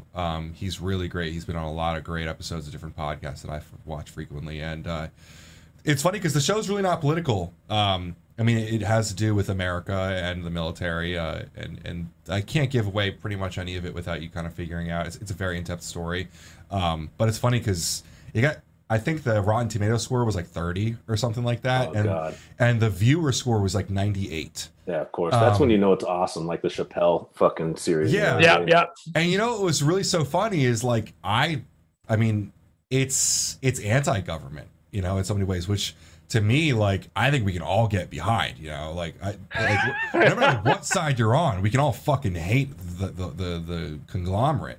Yeah, that's not what we learned the last couple of years, man. These people are begging to be controlled and told what to do. No, that's not necessarily true. There is a small sect, maybe 30% of the populace, that is definitely going to confide to anything. But faith in institutions, every institution, from media to our governmental, and I've watched this shit just watching the numbers and the data all the time, all-time low. There's no faith in the banks, the media, the government information. So I think that's completely scrubbed because of the last 2 years, because of all the actual disinformation from the government. You know what I mean? The propaganda. People are fucking over. The whole Trump thing, big bad Trump. He's been gone forever now, but they still bring him up. People are over that shit.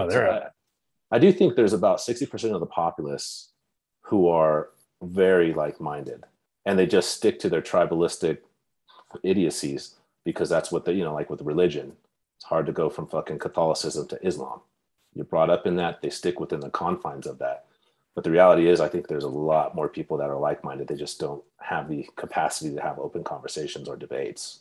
I'm going to disagree. I'm going to think it's 30% on one side, 30% on the other, and then the middle 40 will just swing with the wind, swing with the tide. That's kind of where I'm at. I don't go with 60% awake. Yeah, I would think not after last it's a year. little bit more obscure than that. I wouldn't think it's as much as 30-30, but something like that. Yeah. No. Well, we'll gentlemen, 29. It's we've been doing this for an hour and 50, and I have to pack for a trip this weekend. I am one of those late packers that never plans for anything. Dude, I'm traveling tomorrow too. Where are you going to?